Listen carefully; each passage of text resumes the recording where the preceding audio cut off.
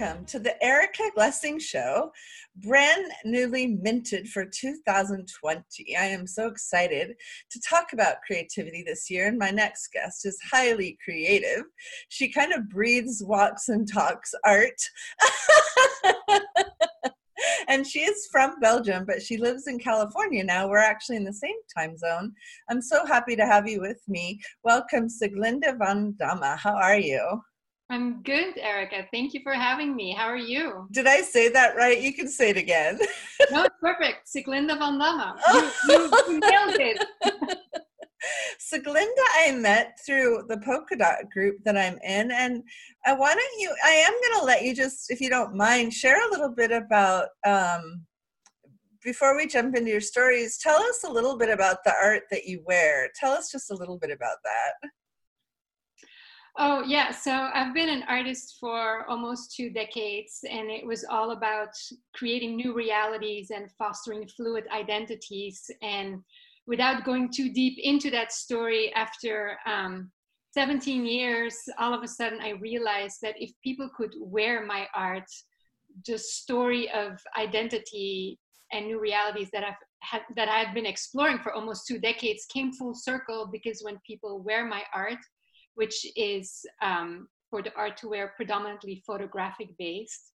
So if they wear my photo art, then my work serves their identity instead of me controlling what goes on in my work. They reinterpret it, and I love it. And I love seeing how they reinterpret it and make it their own. That's amazing.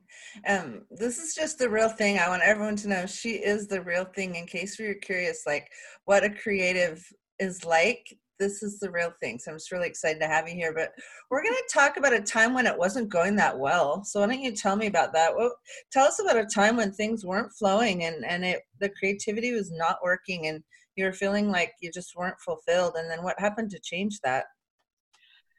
Absolutely. So I first want to make a distinction, because I'm an artist, between the visual creativity and the non-visual creativity. In my studio work, the visual creativity, I don't really get blocked, but I do get uninspired. Okay. And then it's time to do something else, even if that means cleaning up my studio or go sit on the couch and read a book and go talk to people and be re-inspired. However, creativity, as you said, I live and breathe creativity. I think creativity is a way of life. And of course, I'm only human, and I've ran through some fun roller coasters. One was when I was going through a divorce, and then having to pay my own bills, being stuck in a 9-to-5 job that just wasn't fulfilling, and having to,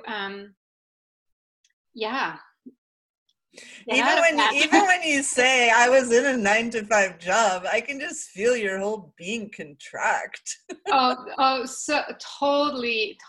And it wasn't necessarily the work itself. It was just the culture and the way it was done.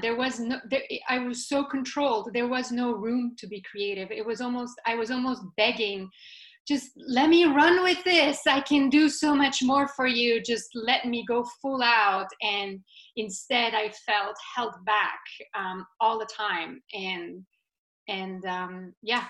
can remember that. I think my last totally corporate job was like 1993. So it kind of was a long time ago, but I can remember in meetings knowing how much more I had to offer. Exactly. And not being able, like, just because of the cultural constraints, not being able to bring myself fully to it. I remember that.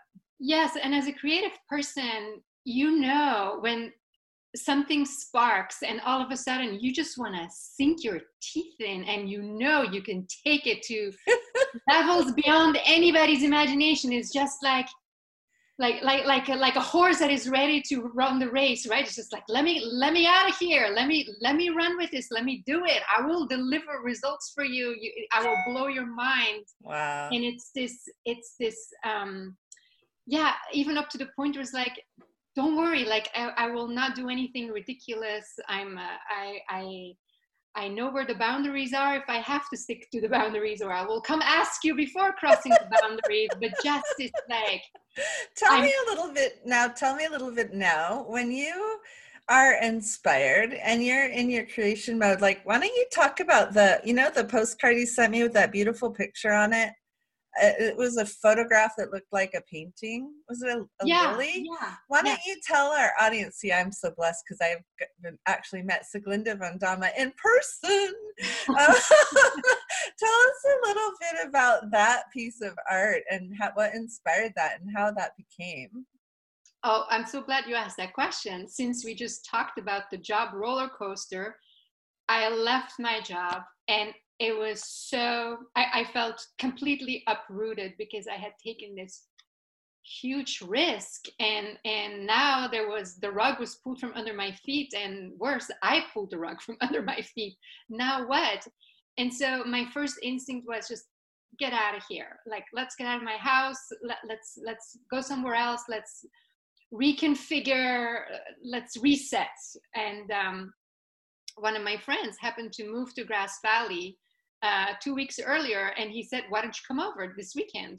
So I threw a bag in my car and a few cameras, and I drove all the way up to Grass Valley. And they were literally still in boxes, but they had this guest house, and they just threw clean sheets on the bed and some towels. And it was such a gift, right? Like, I left the day after I left my job, I drove over there, and it was like I was in a new world, and the new world was open for discovery, and anything could happen and nothing had to happen. And Wow. they were on this huge compound, and in the back of the compound there was this koi pond. And so every morning I would stroll out to the koi pond with my cup of coffee, and every evening I would stroll out to the koi pond with my glass of wine, and I would bring my camera. And at one point I started taking photos of the koi pond, but I have a special lens that I use that is low fidelity aesthetic, and sort of I like it because the lens is very temperamental, very unpredictable, and it catches this magic. And when I produced the print, and I made it really large, it's like 40 inches wide by 30 something inches high, and the way the sunlight is dancing on the water lilies on the pond completely captures the magic of that place, and the magic mindset I was in, like in these in between worlds, right? I closed one door, but I hadn't stepped to the next door yet. And so when I produced this big print, I had it in my living room for a few days, just to live with it and see, is this what I want? Does it need something else? Mm-hmm.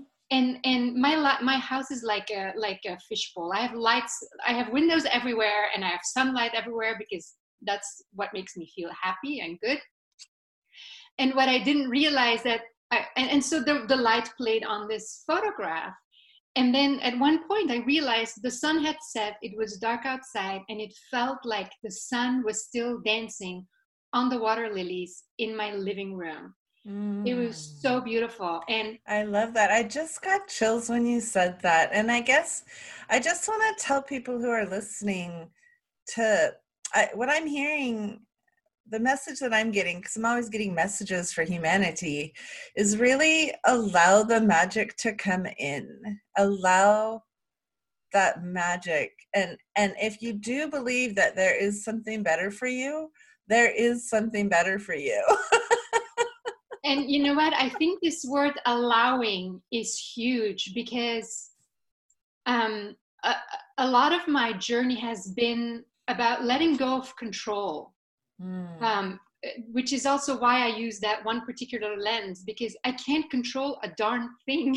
Yeah. And that's when you allow, and because sometimes I will do something randomly and it comes out great, and then I want to recreate it or do it in the same way but differently, and then the magic is gone. I totally know. I know exactly what you're talking about. If I'm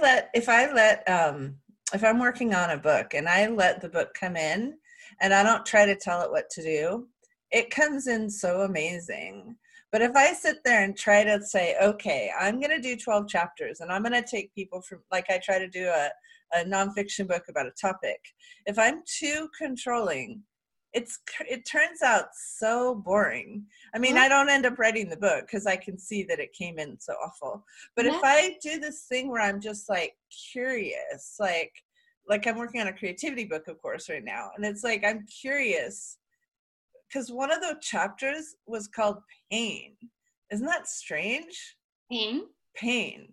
Because Whoa. it was like sometimes we jog ourselves with pain to create change in our lives. And so it was about like, not it all, because creativity sounds like it's all sunshine and roses, No, but it's not. sometimes sometimes it comes along with some other things. So that was really interesting, Sieglinde.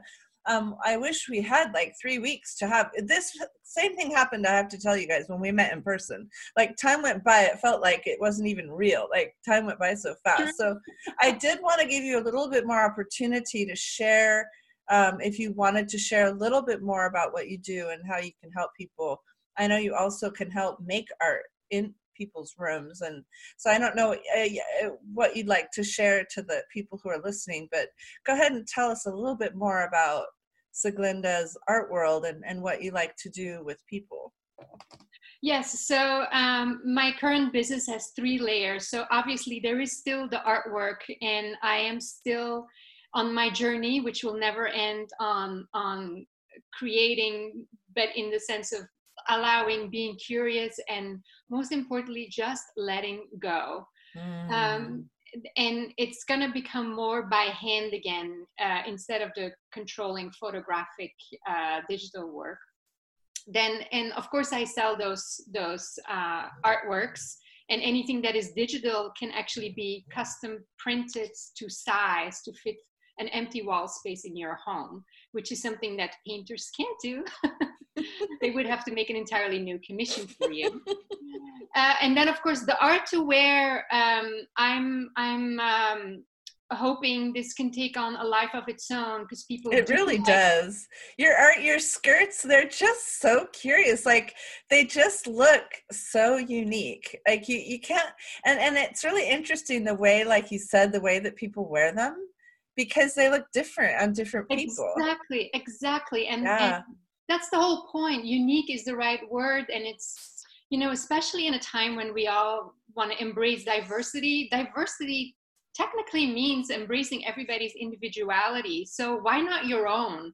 Why keep wearing mass produced? I mean, dare to wear this unique piece and let the mirror reflect to you what you already knew was on the inside. Stand out from the crowd.